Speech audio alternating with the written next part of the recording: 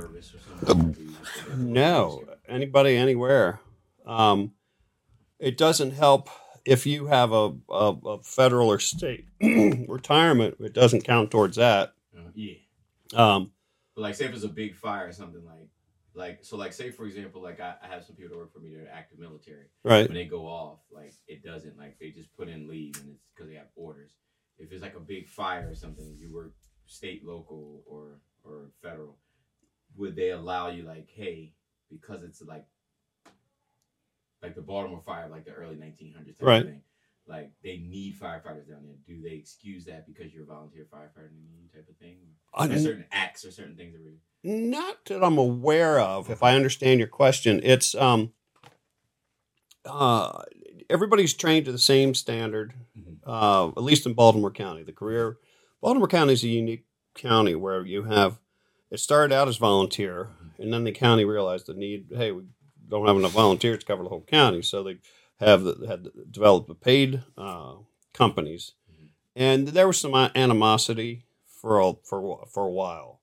But between Baltimore County Fire Department and Maryland Volunteer Firearms Association, they all got together so you train to the same standard. Now the paid guys, they got a lot more training, a lot of more recurrent training, but it's like a part-time job being a volunteer firefighter these days.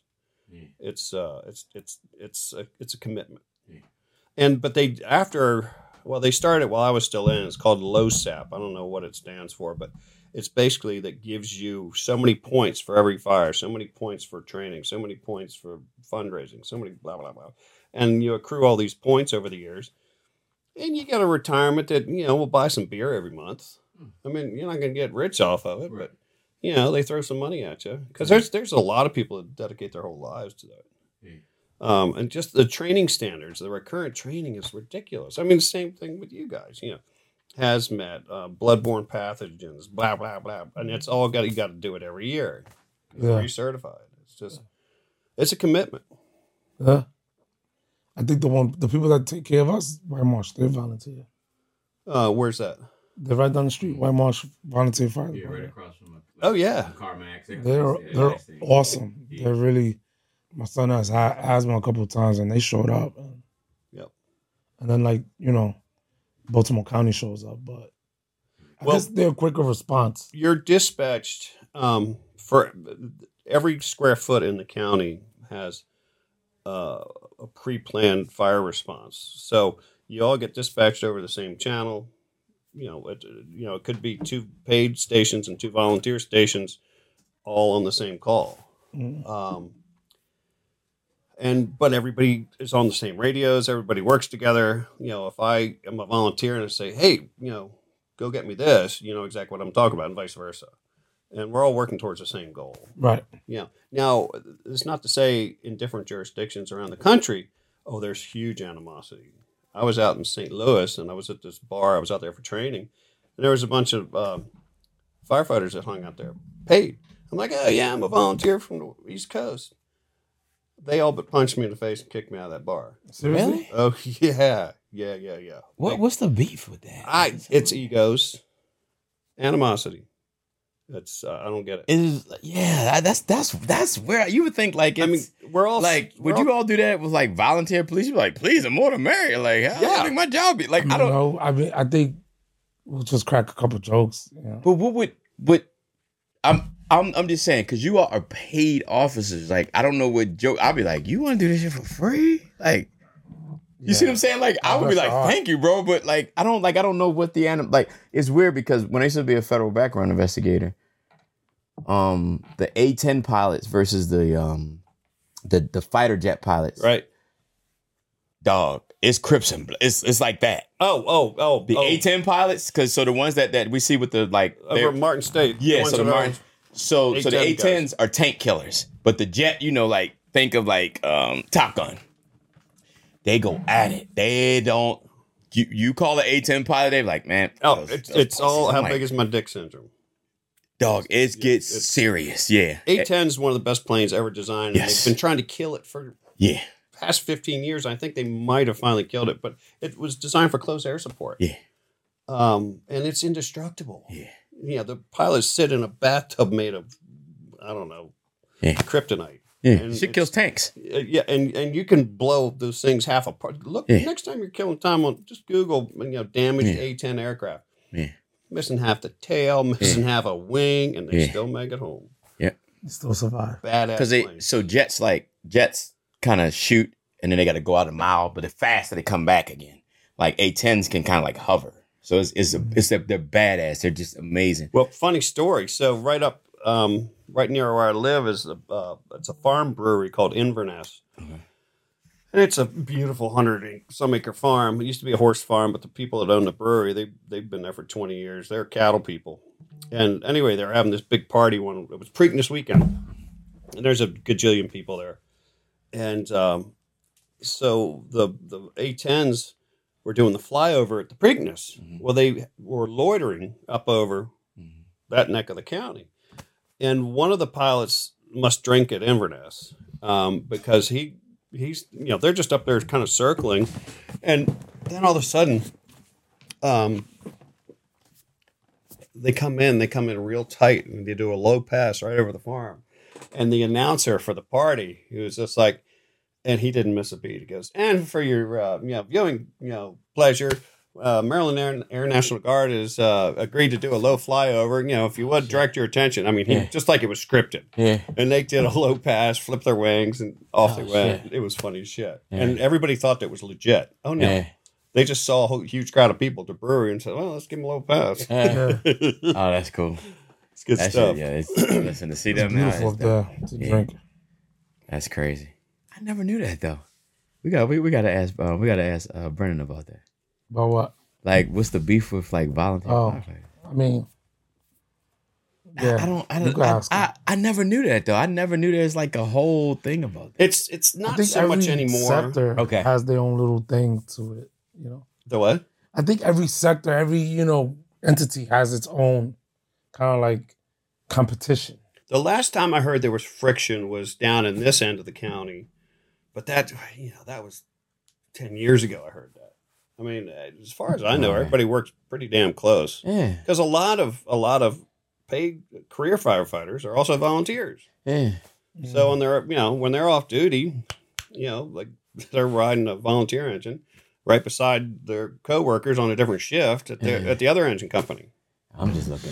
Silverback Chronicles podcast. It's your boy Big H. I got my brother Dre. Yo, okay, what's good? What's up, bro? Chilling, brother. Here. All day, every day. Let's get it. Triple C. Yo. What's good, baby? Maintaining and chilling, bro. I love it. Folks, we're back at it. Your boy, Season 5. Once again, we appreciate you. We love you. Please keep tuning in. Tell a friend and tell a friend. Ladies and gentlemen, with no further ado, we're going to jump right into this. We got a special guest tonight, a brother. This man is amazing, so talented, smart. He's got the jewels to everything. We're not going to waste no time. No further ado. Our brother Bill is in the building. What's up, Bill? All good. How you doing, happy brother? to be here, guys. Appreciate it. Thank you for coming on. Yeah, happy to be here. Yes. To be here. Thank you. I'm fine. I'm sorry it took me so long to get down here. So good. You've been flying all over the world. Yeah, scaring people every week. That's there it. You go. Bill's our first pilot on this show, so pilots in the building. Commercial airline. Yep. How is that? It's fun. I love flying large aircraft. It's a good time. Every flight is different. Every flight's different. I mean, I may go, between the same cities, but you always have different weather. You have different passengers. You have different mechanical. And if it's a good day, you just kind of chilling, sightseeing. But when you got to work, you got to work. Really? Yeah. It's all good though. Yeah, that's what makes it interesting. That shit makes you nervous. So where did this passion come from? Have you always wanted to be a pilot? My mom said when I was a kid, I wanted to be a pilot and a fireman. I've done both. I joined the volunteer fire service when I was 16 up in northern Baltimore County, and still involved indirectly with local fire department adjacent to where I was a member. And that's how I got to know Dre, through mutual friends. That's awesome. Yeah, good stuff. Well, how'd you find yourself doing both? Two different lifestyles, huh? Tremendously. I advanced rapidly through the volunteer fire service. I was able to join at 16, northern Baltimore County Station, and home life wasn't the best. dad was pretty much a jerk. Mm-hmm. So anything to get me out of the house was good. And I'm a quick study. I took every training course I could get my hands on just to advance myself up the ladder. And I did. I rapidly climbed the ranks and held a couple different officer positions. And a bunch of my buddies that I met there, they wanted to be career firefighters. Like, come on, Bill, we're going to the city. Well, we're going to Baltimore County or we're, whatever. And I'm like, no, I got to go do this pilot thing. So off I went, and that was a long, hard road. I had to work and then pay for my flying, and then more flying training, and back and forth. How is that like to become a commercial airline pilot? Is that like a school or? Well, there's a couple different avenues you can go on. You can go to a university. There's many of them throughout the country dedicated to flight training and or aeronautical engineer or anything related to aviation. And they'll pair up your flight training with a degree program. I started that route. It didn't work out for me. My flying grades were straight A's. There's a little dyslexia swirling around back here, so I opted to go for just concentrate on my flight training. Mm-hmm. And so I went to a different type of flight school it's the same regulations as like a university's flight department, as opposed to just going down to the local airport. And the benefits of that are you're able to proceed through the program because of the curriculum design with a little bit less total time. There's some advantages, a better curriculum, less time, but a little more money. So I got the best of both worlds. Is that like more flying, less books? No, it's all the same, but it's a more regimented curriculum. That worked for you. Basically, you're doing it at a college level, where other flight schools, if they were just kind of like, you're out in the middle of wherever and you go down to the country airport, that's a different set of regulations. Federal regulations. You guys are familiar with them. I mean, they'll make your head spin. So just like in anything in this country, you have to answer to the federal aviation regulations. So, yeah. So once I, climb my way up through the ranks, and once you get all your licenses and ratings, that's the easy part in hindsight. Then you got to go out and get experience, because it's like getting your first credit card. If you don't have any credit, nobody's going to give you any. Right. So if you don't have any flight experience, nobody's going to give you any. So you have to lie, cheat, beg, and steal to get flight time. Now, that was for my generation. Today's generation, that's a whole different ball of wax. We can jump on that topic another day. But right. Totally different. I did all kinds. Typically, the way you build your flight time, there's two routes. You become a flight instructor and you teach other people how to fly. I wanted no parts of that. I wanted to actually fly. So my first job as a commercial airline pilot, I was towing banners up and down the beach in Fort Lauderdale. Really? Back and forth, Oh, flying with the signs up in the air. That's pretty cool. Eat at Joe's Crab House. Right. Have brunch here. You need a divorce lawyer. Yeah. Tommy, will you marry me, Sue? Right. Yeah. All that crap. What's the funniest or like the wildest request you flew? You don't. 90% of the time, you don't know what you're telling. Oh, you're just flying it. You're just flying it. So it's the whole beach. Yeah. Wow. Or sometimes it'll be specific to an area. So they outfitted one of the aircraft down there with extra fuel tanks. So you're up there for 6 hours, back and forth. Oh, I was getting ready to ask you, really? Back and forth. So, imagine that brings in a whole host of other problems. Yeah, I won't go into all that. But so then I transferred up to Ocean City, Maryland. Doing the same thing? Doing the same thing. I saw those a few weeks ago. Very dangerous job. Very, very dangerous. So much so Really? my roommate was killed doing it, and that was the last day I towed banners. Get out of here. Yeah. What makes it so dangerous? So Is it very territorial over there? No, not territorial. It's just the mechanics of it. So you take off on the tail of the aircraft. There are 4 or 5 hooks that have you hook your tow rope onto. So the tow rope has a ring. You hook it to one of the catches on the tail of the aircraft. Then you bring the rope up that has a grappling hook on the end of it. You tie it on the strut of the wing. So you got 4 of them tied there. Well, you take off, you fly around, and the ground crew has set up your banner to be picked up. They basically suspend a string between 2 upright poles. So you undo one of the grappling hooks. It trails behind the aircraft, and you come in steep and you go out steep. Idea being, it's to swing the hook through the uprights to catch the rope. If it does, you're going this way, and then the banner peels off the ground and follows you. Well, the problem being, at the end of the aircraft, you have the controls for the rudder, which is the vertical tail of the airplane, so to speak, and that's controlled by your feet. Well, the way these aircraft are designed, there are cable connecting rods that stick out of the fuselage that catch the cables, and that's what actuates the rudder. Well, problem being, the second thing they teach you when you're towing banners, the first thing is take your sunglasses off before you stick your head out the door and check to make sure that the rope isn't wrapped around that steel horn. So the problem being is if you don't check it and you didn't clear that rope off of that horn, It's going to be a problem. it's going to be a problem. So the weight of the banner, the drag starts to increase. And if it's wrapped around it, you get a full rudder deflection. Well, the only way to counteract a full rudder deflection is opposite aileron. And that promptly puts you into what's called a cross-control stall, or puts you into a cross-control stall. And basically you become a lawn dart. And that's what happened to my buddy Lenny. Wow. Yep.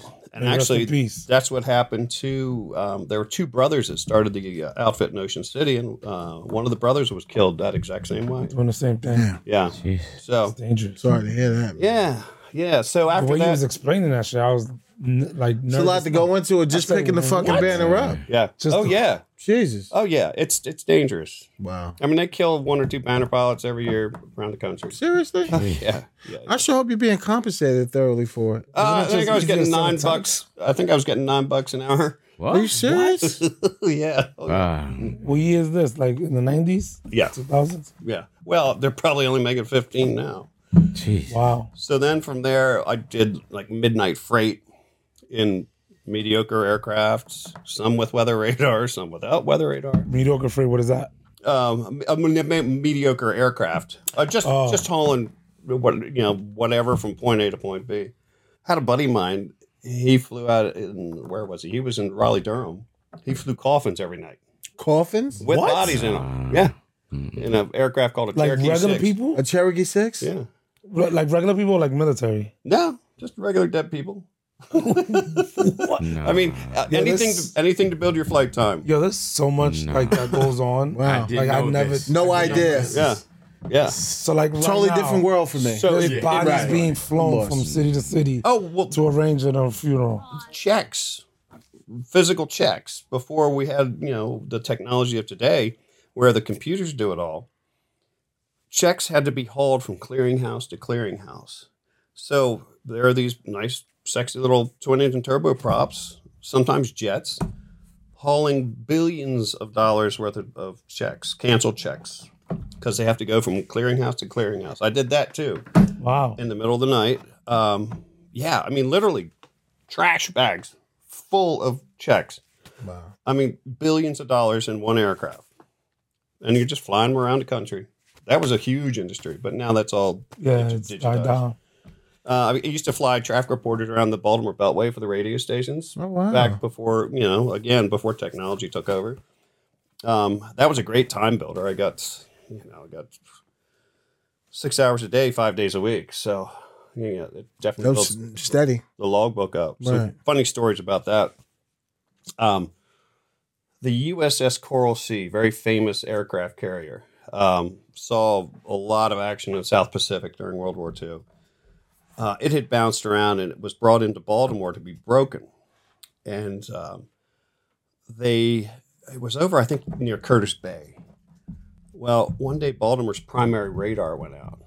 And we just did laps around the Beltway. And, we're talking to air traffic control the whole time. And they said, oh, yeah, radar's down.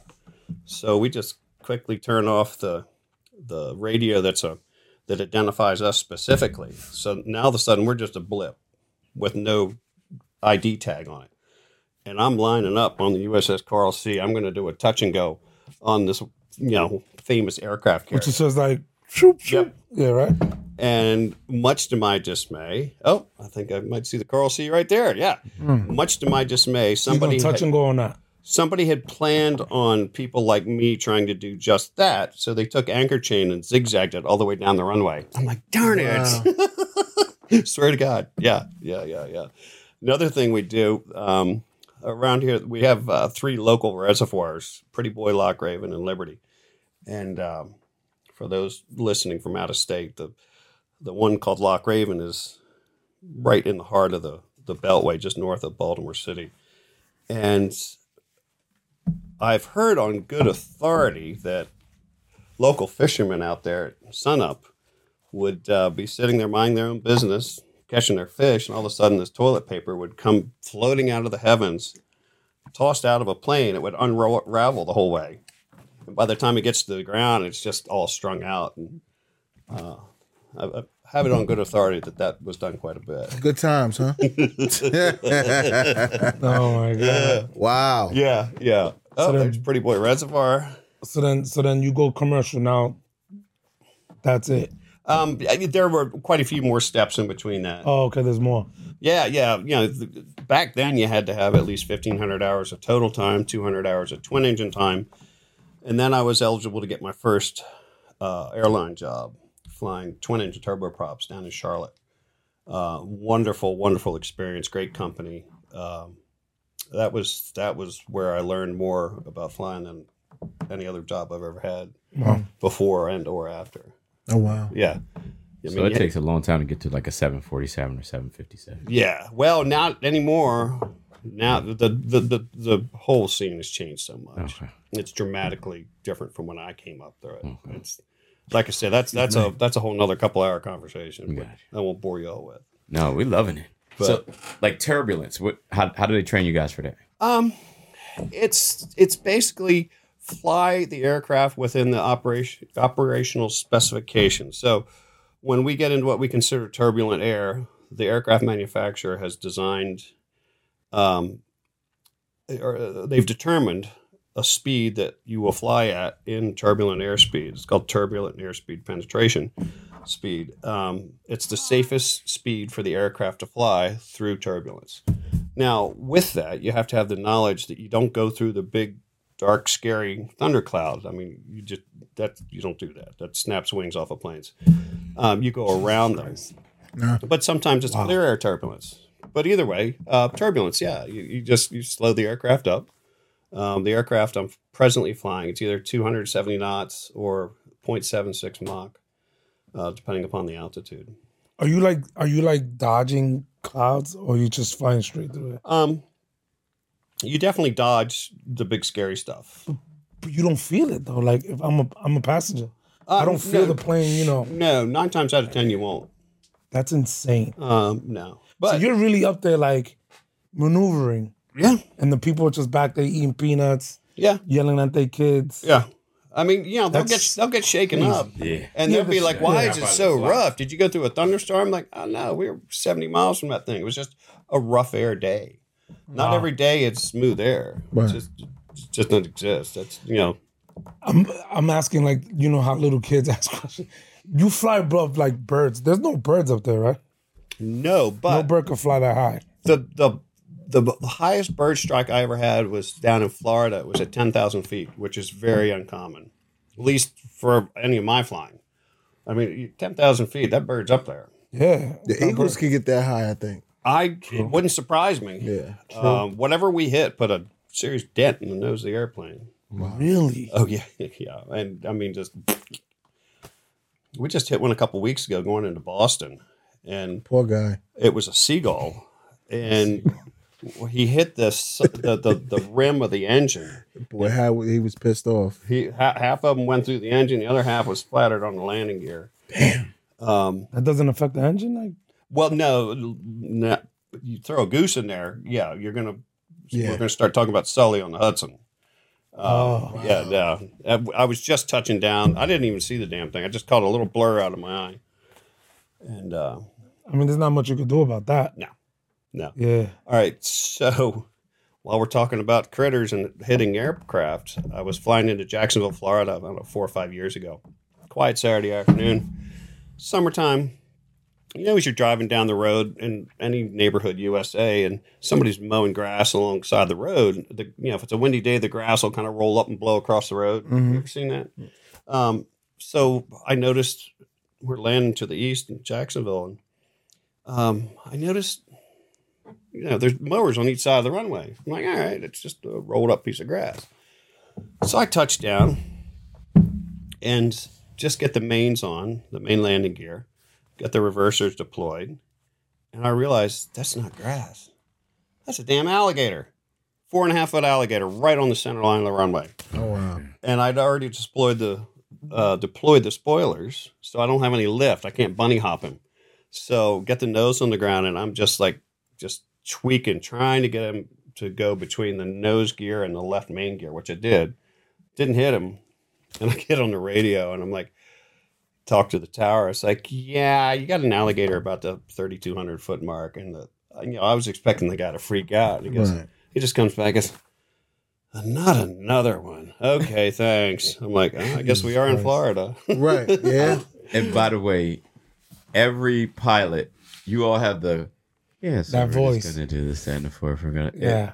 Are you guys trained to do that? Because I love it. Yeah, we're just gonna come in right now. We got a little bit of turbulence. We're gonna be fine. You're put through so much from day one to today. I mean, there's so much repetitive training, and I think my fire department background plays into that a lot. I'm not easily excited. Last call, you'll see me sprint, but airplane, no. I'm pretty chill. Yeah. Shout out to, what was it, Sully, that when he's in New York, he's like, we're just gonna lay this down on the Land Hudson. in the Hudson. Yeah, He was so calm. He's like, we're gonna lay this down on the Hudson, and we're gonna be okay. I was like, Yeah. he was the perfect storm of the best pilot for that. So, military trains. He was also a flight instructor. Great movie. He was also a glider pilot instructor. Oh, and to top it off, I think he had a stress management consulting firm. Oh, nice. So he's got the glider thing. He's got the stress management. Yeah, we're going to Hudson. Okay. So chill. Quick thinking, right? Yeah. And it's kind of a bummer because the NTSB, who's supposed to be always neutral, they were jerking with him. And the FAA was definitely jerking with him. He didn't get a fair shake, but it was finally proven in the end that, he was an absolute hero. yeah, For sure. Yeah. yeah. And it's interesting, on that particular aircraft, I've got 6,000 hours in that same aircraft. There is a button on the overhead panel that says ditching. Ditching meaning you're going in the water. And what it does is it closes all the external openings on the fuselage. Your air intakes, your air exhaust, yada, yada, yada, yada. The little flaps that open and shut, it just shuts everything. So you have a watertight hull, When you land. slowing the sinking of the aircraft, so you can get people out the emergency exits onto the the pretty dope. flotation. Nice. But the ditching button. That's insane. Yeah. Yeah, that's crazy. So what does flying do for you? Does it serve your why? Say that again. What does flying do for you? Does it serve your why in life? Oh, very much so. Yeah, and many parallels between the flying and the firefighting. Every call you go on is different.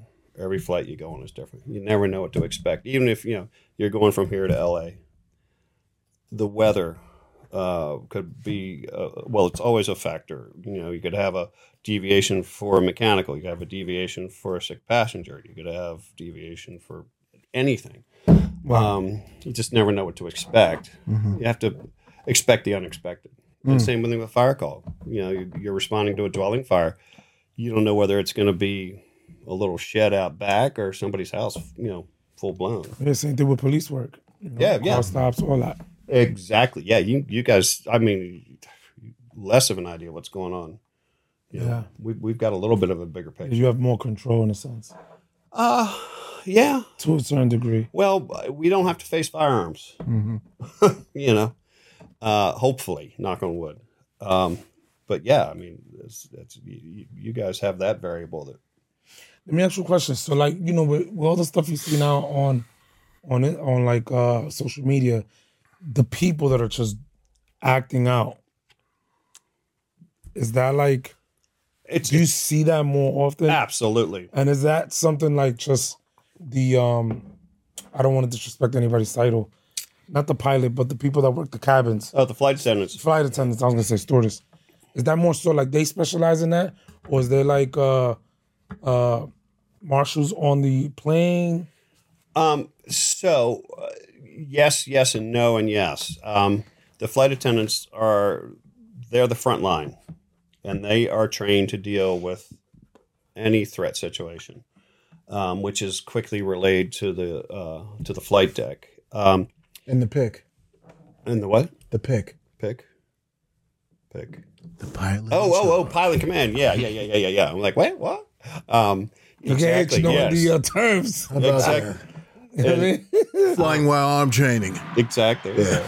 They there are federal air marshals on many flights, but the flying public never knows they're there. No, And that's the way it's supposed to be. absolutely. And they are not supposed to engage a drunk passenger under any circumstance. Really? They are only there if there is an attempted breach on the flight deck. Okay. Yeah. On that door. Yep. When it's lethal, it's time to go. Yeah. Yeah. It's They got one job. yep. So if you drunk, whatever, yeah. Because everybody's usually drunk on planes, right? They're happy, they're gonna go yeah, somewhere. but I get back to your other question.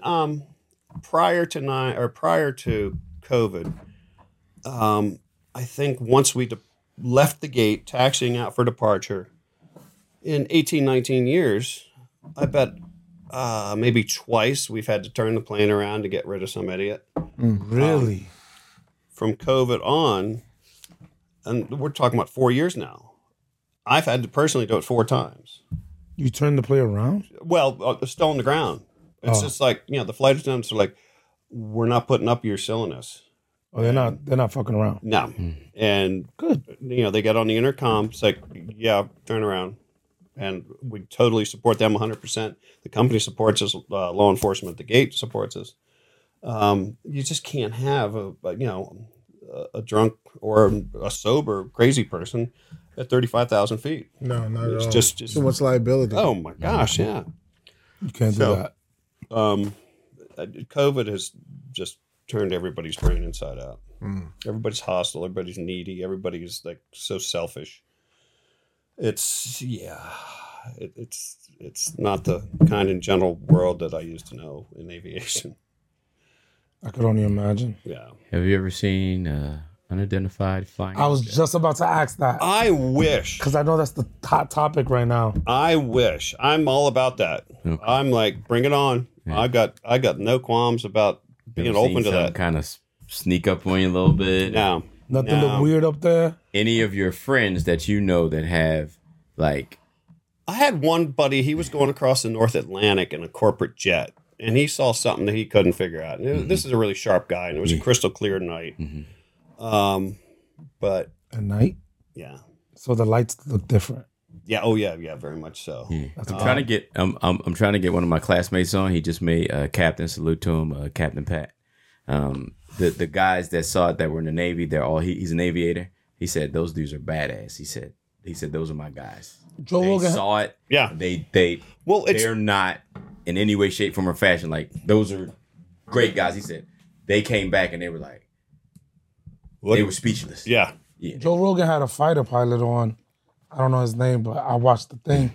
He said that there's been times that he's running like jet drills. Right. And there's, what is it, unidentified objects up there flying around doing their drills. Well, and I tell It's you what, crazy. it's refreshing to see that the government is actually starting to take this somewhat serious. Yep.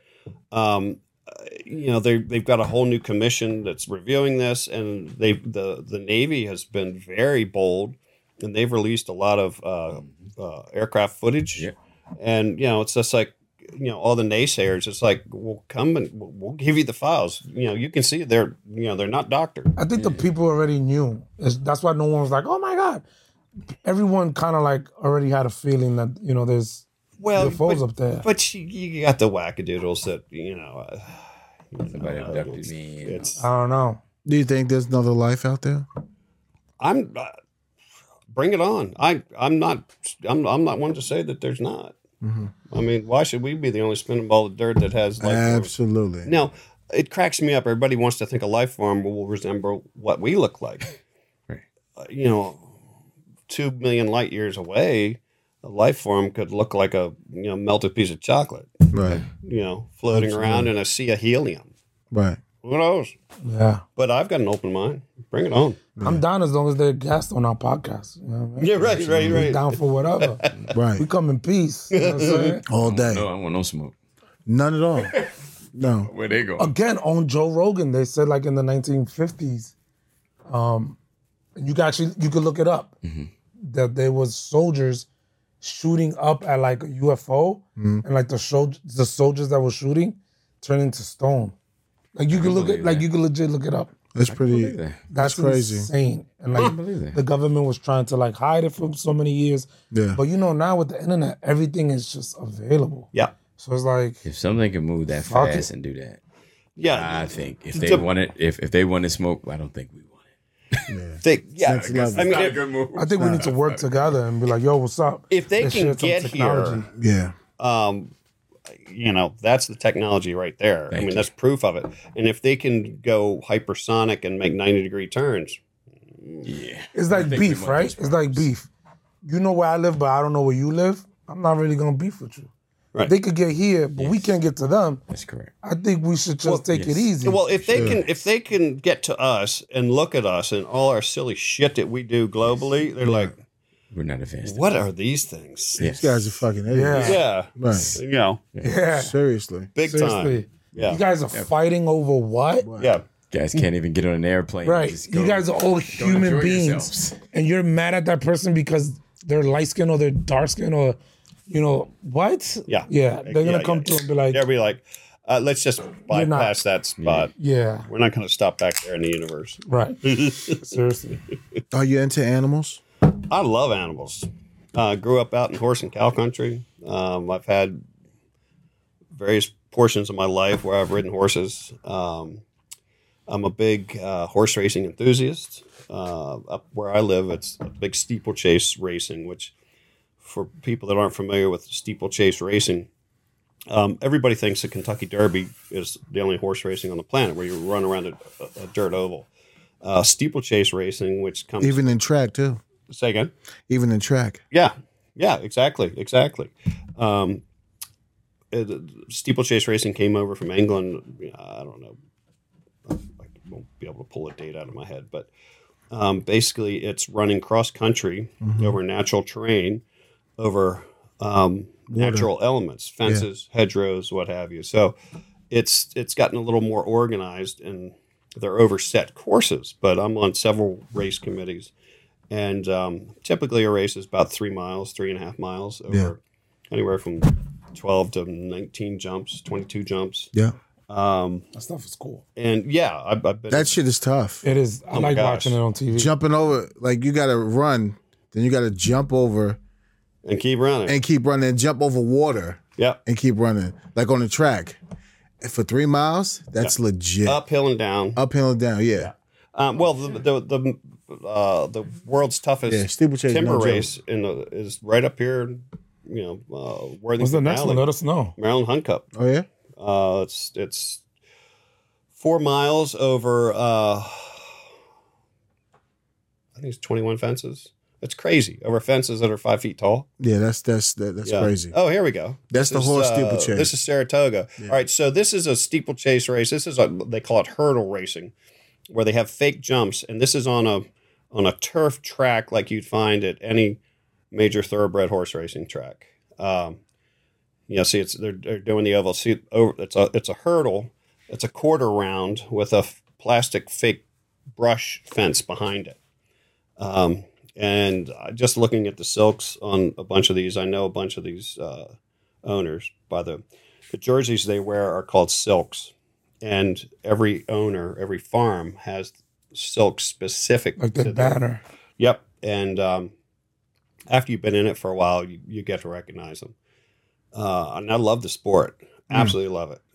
Matter of fact, my family started a race up in Moncton called My Ladies Manor Point to Point 110 years ago. Wow. And I was asked to be on the race committee years ago, and it was very prestigious. And it's like, oh, we got a founding member back on the race committee. By the way, What's the name of it again? We need you to park cars. I parked cars for 12 years. Very prestigious. It had you parking cars. Yeah, but it's all a volunteer thing. It's all volunteer. And yeah, I happily park cars for 12 years. I don't care. Yeah. Just anything to help out the day. Yeah, that's love. Yeah. There we go. But those horses are different from like the horses that actually race, right? No, these these are the same are breed. No, same horse. All right, so this footage is taken from the tower that I'm in the very top level of because of the job that I have. You're looking at the last fence coming towards the home stretch, and you'll see them going from the top left of the screen to the bottom right of the screen to cross the finish line. When is the next one, Bill? There's there's the finish line right there. You can see the tower on the other side. When's the next one? We're getting into fall racing. There will not be any in Maryland. Oh, there's Willie Dowling. He lives right up in Cockeysville. Oh, look at this. I know all these roads. The next one, it's one of my favorite races. There we go, Manor Races. Is Pennsylvania Hunt Cup, and that's I think the first weekend in November up in Pennsylvania. That's a great race. Nice. This is Elk Ridge Harford Hunt Club. Just opposite this building, is the race course for the My Ladies Manor point-to-point race. Do they have like cameras at each turn or something that you can? No. Okay. They have strategically placed cameras that will cover most jumps. Okay. But I mean, some of these races you go to, the spectators can't see half the jumps. It's just by nature. Right. Okay. If I'm not mistaken, I think I'm even in this one. In this video? Yeah, this is a little blurb a guy did a while back. There's Jay Young, the director. Oh, they call him Jay Gong. I have to tell him that. Gus Dahl. He's a buddy of mine. I've drank many a beer in that. There I am. Nice. With a little more hair. There he is. Head patrol judge. It's chief patrol judge. It looks like I'm talking out of the corner of my mouth. Do you guys see that this evening? No, you got it, man. Bill's the man. And they spelled my name wrong, too. Did they? God. Oh, well. Is what it is. Yeah. So, and over my right shoulder in that picture, go back a sec. Yeah, that's the very first trophy from 1909 that coincidentally my family members won. That picture on the left is Charles Morgan Pierce, and I can't remember the guy's name on the Those right. are like mobsters. Pearson. They were the founders. Those are two of the founders of the My Ladies Manor Race. Nice. Pearson is a really popular name, though, right? That's like a Just Pierce. Pierce. Up in Moncton, it is. The joke is you go to the local Episcopal graveyard. It's half full of Pierces, and the other half of people that Pierces slept with. And it's not too far off the truth. So, knowing what we do for a living, have you had any questions about, local law enforcement and everything that we go through? I have a lot of friends in law enforcement, and at the moment, I don't have any. But what I can contribute is after 9/11, tragic events of 9/11, the newly formed Department of Homeland Security brought forth a program called the Federal Flight Deck Officer Program. And it was a completely volunteer program. You're totally vetted. Every government agency crawls inside and out of you, checks every, total background check. And here we go, Federal Flight Deck. It's the idea is that pilots are on a volunteer basis. Once approved, you go to a federal law enforcement training facility. There's several around the country, and go through 2 weeks of training, firearms training, self-defense training, law training, all the aspects. And I think we probably shot 1,100 rounds at least. If you successfully complete that, you're a deputized federal agent. The pilot is. Yeah. Wow. Again, a total volunteer program.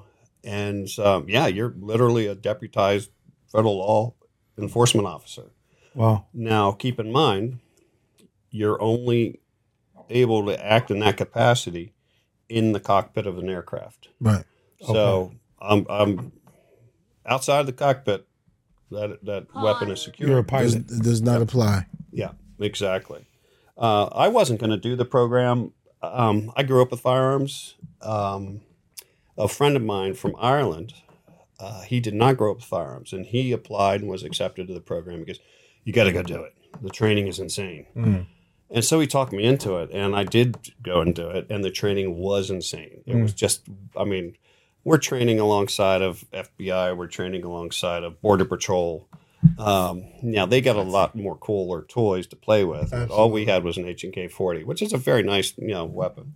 But it was surreal. So, at the end, you're sworn, and the most surreal thing, and this is post 9/11. This is like 3 years after 9/11, 4 years after.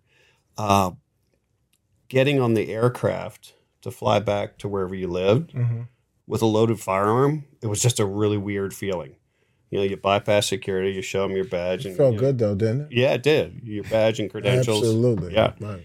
And at one point, it was, I don't know the number specifically, but I heard that it was possibly the largest law enforcement organization on the planet briefly, Wow. with a number of participants. Well, you looked at differently. You should be.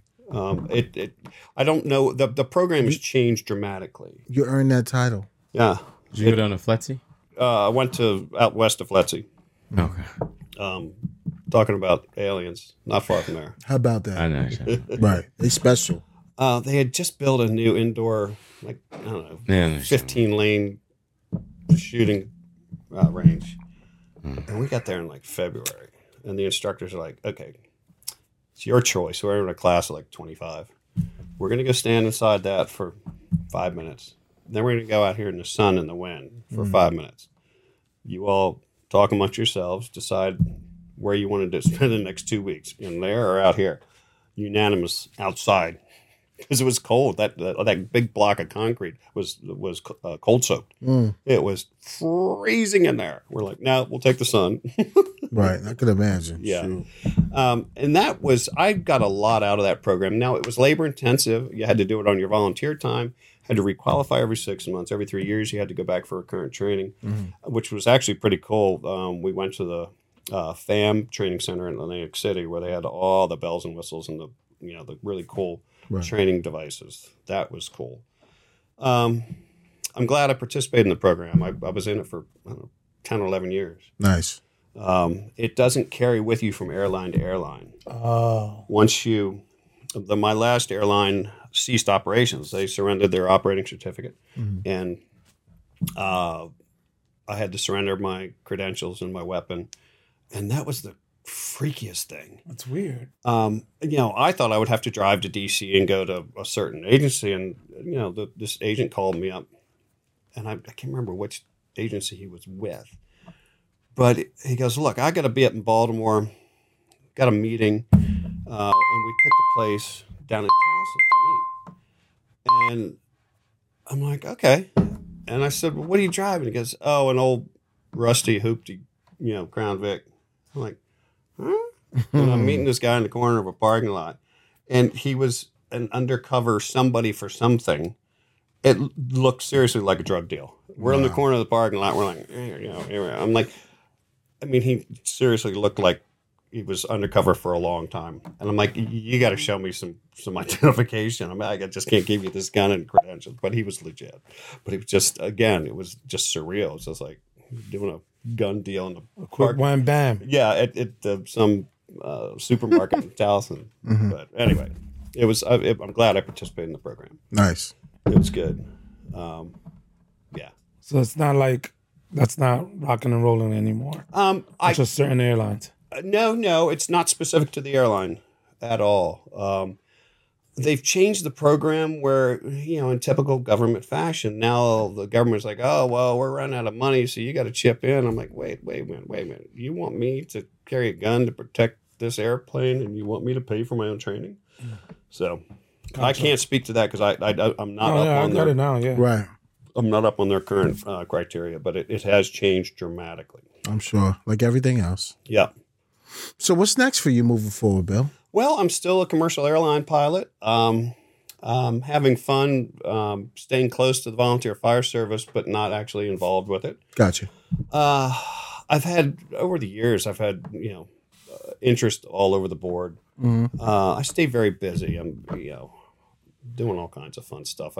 In a previous life, I raced sailboats on the bay. During my fire service time, I fought fires out west for the federal government. Oh, wow. Did that for 3 years. That was very cool. I've never worked harder in my life. 16-hour days, and you're at like 7,000 to 10,000 feet. Just fire grunt, Wow. cutting fire line. Next level. Yeah, it was crazy.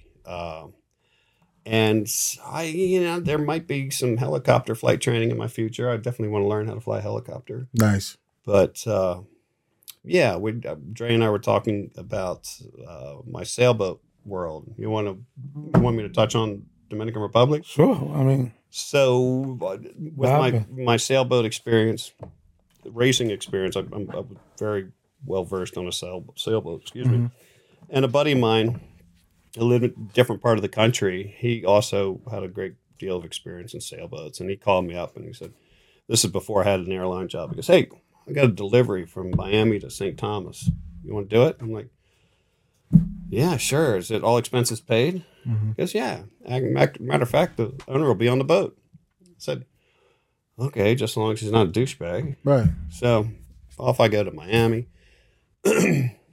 Check out this boat. It's like a Chesapeake Bay boat. It's not an open ocean boat. And I met the owner, this crazy French Canadian who had moved to Costa Rica and had a coffee plantation in Costa Rica. So he and his girlfriend, 20 years his senior. Oh, wow. I never met her, but they wanted to have the boat in St. Thomas so they could have cocktail parties. And he goes, here's the deal. We got 2 months to get it there. And I'm like, what? And I said, you paying for everything? Not paying us, but paying for everything. He goes, yeah. I said, well, let's go. Yeah. We stopped in every little nook and cranny between Miami and St. Croix, St. Thomas. Good for you. I mean, literally every little nook and cranny. We had such a great time on that trip. how long does it take to get from Miami? Oh, if you put your mind to it, like 3 days, 4 days. Oh, wow. Yeah. I bet you was walking bow-legged, huh? Oh, well, yeah. Absolutely. With a hangover. So Trey and I were talking about Dominican Republic. So we pull in Dominican Republic, and to get into the port in the Dominican Republic, it's a narrow port, narrow channel, and there are range lights to get in. For people who aren't familiar with range lights, at the back of the harbor, they put this tower up with a light, and then at the mouth of the harbor, they put up another tower with a light, and you got to line them up. And if you keep them lined up, you're in the channel. Well, as we're getting there, and we're in broad daylight, there's this magnificent, probably $15 million motor sailor up on the rocks. And once we got into the, got moored and we're asking around, it's like, oh yeah, the guy tried to bring it in at night, and that's where he landed. Oh, wow. Yeah, oops. So we get in, we get anchored up. We were not on the ground for literally 12 minutes, and we're wandering around there in the port. Back then, it wasn't what it is now. And we see a little sign that says Bruegel Rum Factory Tours. And we go. Well, we read the sign. Last tour is, 4:35 or 4:30.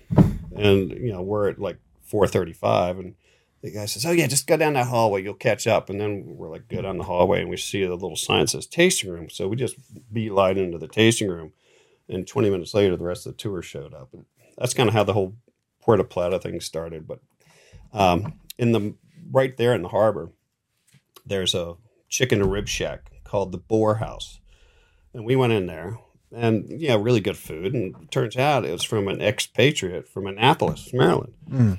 And he's like, yeah, I got sick of the States. My wife's, from DR. So opened up the chicken and rib shack to, just for sailors, American sailors. And he was making a good go of it. And we're hanging out. And he goes, well, what are you guys doing this evening? I don't know. I haven't been here that long. He goes, well, I've got the Boar House Annex restaurant, bar, and whorehouse in town. Nice. So he gives us a card, says, hope to see you later. I'm like, okay, cool. Just like that. Yeah. Oh, yeah. And he was quite a colorful character. He actually wanted me to get a Maryland flag for him and send it down to him. When I got home, I did. So, yeah, that was quite interesting. We were getting ready to leave Puerto Plata. This big storm blew in and pushed all the boats to the back of the harbor. I mean, like crash, boom, bang, broken fiberglass. That was interesting. So we delayed 24 hours. There was a big Navy ship there, U.S. Navy ship. And we're like, we got to check the weather. So we I get on the radio and I call the Navy ship. Say, hey, give us a quick weather briefing. So it's, oh, yeah, there's a little bit of a low pressure, but you'll be fine. It's like, all right. So we discussed it. Our next stop was Puerto Rico. So we're going across the north side of the DR. And we're getting the crap beat out of us. This low pressure had moved in a little closer. Well, as I said before, this boat is a Chesapeake Bay style boat, very tender. It's not an open water boat. And we're getting the shit beat out of us. I mean, 15-foot seas. We blew the wooden bow pulpit off the front of the boat because the waves were so bad. So we ducked into this little inlet. And I was looking today on a topographic map, trying to find the little inlet we went in to be able to tell you. Maybe you might recognize it, but in the sailboat cruising guides, it says do not go in this area. They don't like people that aren't from there. Right. Oh, there's people there. Got it. Yeah. Okay. So we go in there, and sure enough, I don't want to call it a war canoe, but they were not happy we're there, and we had 3 anchors out because the rollers were so big, and fortunately the rollers were big enough to keep them from coming out after us. And we're like, okay. So we left. I don't know, 12 hours later. And we kept Like scooting modern around. day pirates. And, yeah, seriously. Yeah. They didn't want any parts of us there. And so we're back out in the open water. Now, keep in mind, that's a Puerto Rican trench. That's 28,000 feet deep. Damn. And that affects, weather affects the water in the Puerto Rican trench. They all work together to make very confused, crazy-ass seas. And we're just like, this is crazy. So we went around to the corner between DR and Puerto Rico, and we did a Louis back up into Bahia de Samana. It's basically Dominican Republic's version of the Chesapeake Bay. Mm-hmm. We're like, all right, well, let's just go back here. So we went all the way to the back to Samana, and Samana, yeah. And anchored up there and met some interesting people there. And the weather finally chilled, and after 2 days, here was a bummer. We're moored up at this pier. Next morning, I'm up on deck eating my cornflakes. There's a boat on the other side. Yeah. I'm thinking, great, I'm going to meet somebody from around the world. It's going to be awesome. And so we're chit-chatting. Oh, yeah, where are you from? He goes, oh, yeah, I keep my boat up in a place called the Inner Harbor up in Baltimore. I'm just like, all right, me and my cornflakes are going back down below. Right. I don't need to come this far to talk to somebody from Baltimore. Absolutely not. Yeah. So anyway, world. off we went and explored some more of the Dominican Republic. But that was pretty cool. Nice. We went to a funeral while we were there in Puerto Plata. We hired a kid to do our shopping for us. He was a super cool kid. And he goes, hey, look, I can't help you today. My aunt died. Mm-hmm. And he goes, do you want to come with me? And I'm like, hell yes. And we had these scooters and down these little avenues. And it was not by any stretch a nice part of town. Like trash and sewage in the gutters. And, right. But we get up to, I'll never forget this. We get up to where his aunt lived. And I don't know what the religion is down there, but it was kind of like the old days where they laid the dead person out on the table in the front room, and you come in and you pay respects. We didn't go in the house. I just kind of looked at the door and like, yeah, no. And I'll never forget riding out of there. These two little girls in this, desperate part of town in their Sunday going to meeting clothes, sitting in this doorway. I wish I had a camera with black and white film. It would have been the coolest picture. But we had a lot of just wonderful experiences there. It's wild. Yeah. That's awesome. Yeah. Sound like you could definitely write a book. Yeah, I don't know if anybody read it, but I enjoy adventures like that. That's awesome. I enjoy meeting people. Just before we started this, learning about you guys, what you guys do. I mean, I love talking to people and learning about what everybody else does in the world. Definitely. We're only on this spinning ball of dirt for a short period of time. And might as well maximize the time on it. Exactly. Get to learn and love each other. Yeah, exactly. We need a whole bunch more loving. Absolutely. The world's just coming apart at the seams, not just in this country, everywhere. Right. So the army general in Russia who was credited for a big push into the Ukraine, well, then Putin pisses him off. So, after they finish their campaign in the Ukraine, he starts heading towards Moscow. Well, you remember all that in the news. Yeah.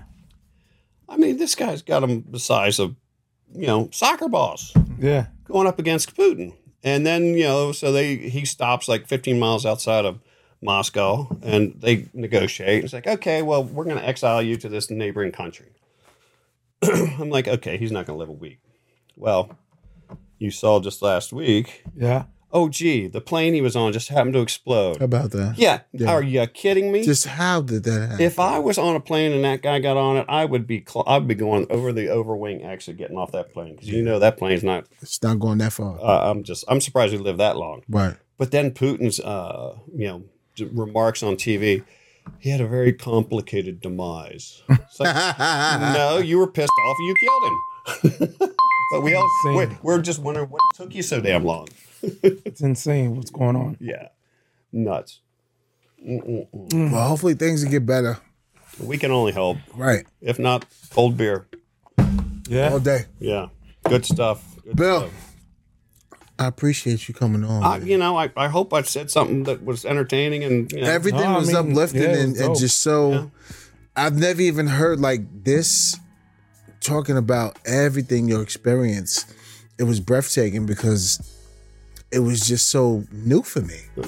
Right? Knew With the nothing planes. about it. You know what I mean? Yeah. Just embarking on the journey that you took us through was amazing. Well, just listening to it and just understanding it. I hope I made some sense of it. And there's many more layers to the onion. So we definitely got to have another. We got to go at it again. All right, I'm game. We legit Definitely. did like land, sea, and air. Yeah, Yeah, seriously. Boats, horses. We hit aircrafts. bullet points, but there's layers.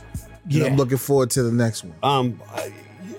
Real quick. After 9/11, I was a pilot and a firefighter, and after seeing the devastation in Ground Zero, pilots being killed, pilots being unemployed, firefighters, law enforcement being killed, I'm like, all right, what can I do? So I started a fund called Maryland Cares, and I was on the front page of the local paper with my pilot's uniform on, with my firefighting gear and my arm. Awesome. And we raised a bunch of money for the Children's and Widows and Orphans Fund. Then years later, I started a women's shooting group, sporting clay shooting group, and our instructor, who had been my prior instructor, he ended up passing from cancer. But back then, you could go and donate blood in somebody's name, and that's changed anyway. So I'm like, all right, well, what can we do? Can't give blood, for him. So I called the Red Cross and said, hey, I want to start a blood drive. So that ran for 13 years. COVID kind of put an end to that. Wow. But in 13 years, donated back 564 pints of blood. And I ran it, all by myself. Wow. And it was called the Hunt for Blood. And it was with the local hunt club up country. That's awesome. And the Red Cross just didn't know whether to shit or go blind with me, because after you donate blood, you go in the other room, which was just up on the monitor, and I give you a pint glass with the logo. It says Hunt for Blood, 2011, and you get a Bloody Mary. Nice. Oh, the Red Cross, their heads explode. I know they was like, you got to be kidding me. I'm like, That's your room. This is my room. Right. Shut up. Oh, yeah. I do what I want in this room. Yeah. I butted heads with him quite a few times. But anyway, more layers to the onion. Well, next time I'm going to get you guys to talk a little more. Learn about your worlds. Perfect. Let's do it. I'd like that. I'm all for it. I'm always, keen on hearing somebody else's story. Absolutely. Let us know about these horse races. Every spring, We every wanna weekend in April. Come up. We wanna- Preakness. Definitely. wanna come up. I'm 60 years old. Never been to the Preakness. Never been. You gotta go. Never been. Preakness is amazing. Yeah. Never been. It's a movie. I'd always go the day before, Black Eyed Susan Day, Okay. because back, days gone by, you'd have the same caliber racing with only a third of the people. True. And I was all about that. And then they finally figured that. It's like, oh, we're leaving a lot of money on the table. You gotta go to the day. All right. It's a show. Maybe It's we'll really, go together. it's We'll really see what's cool up. though. It really is cool. I love it. Yeah. Everybody all dressed up. Yeah. Yeah. Got their little hats on and shit. Yeah. Just lay back. It's But- a good time. Getting out of Pimlico after those races, I mean, the traffic, I was like, Don't drive. Get car service. Just Yeah, be yeah, with yeah. us. It'll be fine. Yeah, it'll be fun. Well, you guys got the right connections. Yeah. yeah. We know a make it couple happen. people. Yeah. Yeah. Good stuff. Definitely. Yeah, we'll make it Good happen. stuff. But thank you, Bill. I Thank you all appreciate very you. much. I can't wait to the next one. This is fun. Definitely. So, well, like I say, I hope the listeners are interested in my story. Definitely. Yeah, absolutely. My peoples, I want to thank Bill for coming on. I appreciate him, everything he's done for the world. Tons of that. He's done so much, and I even know about with the blood Drive, yeah. the blood drive. Blood That's drive. amazing, And the Widows and Orphans Fund. amazing. And then give it free Bloody Marys right after. Hey, how about that, right? How about that? Oh, and Pretty then slick. we'd bring dogs in too, and that just totally blew the red. I know, You can't that have was like- dogs in the donation room. You can pack all your stuff up and leave. The dogs are staying. Absolutely. But it's just an amazing thing. It just, it shows you, the people that we bring on, everybody does their part. And if the world was just about love and uplifting and just being happy for one another, we'll be such a better place than where we are right now. Exactly. It Well said. really will. It really will be. But thank you, Bill. I appreciate everything you do and everything you continue to do. Well, thank you very much, and just so happy to finally, make it down here. We've been talking about this for quite a while. Yeah. Yes, sir. All the calendars lined up, and here we are. Perfect. See how God worked? Beer's cold. Company's Yes. good. Yep. And let's have fun. That's it. Yeah. Definitely. Cheers. Folks, we love you. We appreciate you. Please tell a friend and tell a friend. Silverback Chronicles podcast is the podcast. We love you. We appreciate you. Dre, Peace and love. Triple C. Other pieces. All right, my peoples. Be safe. Season 5. We love you. Talk to you later. Be easy.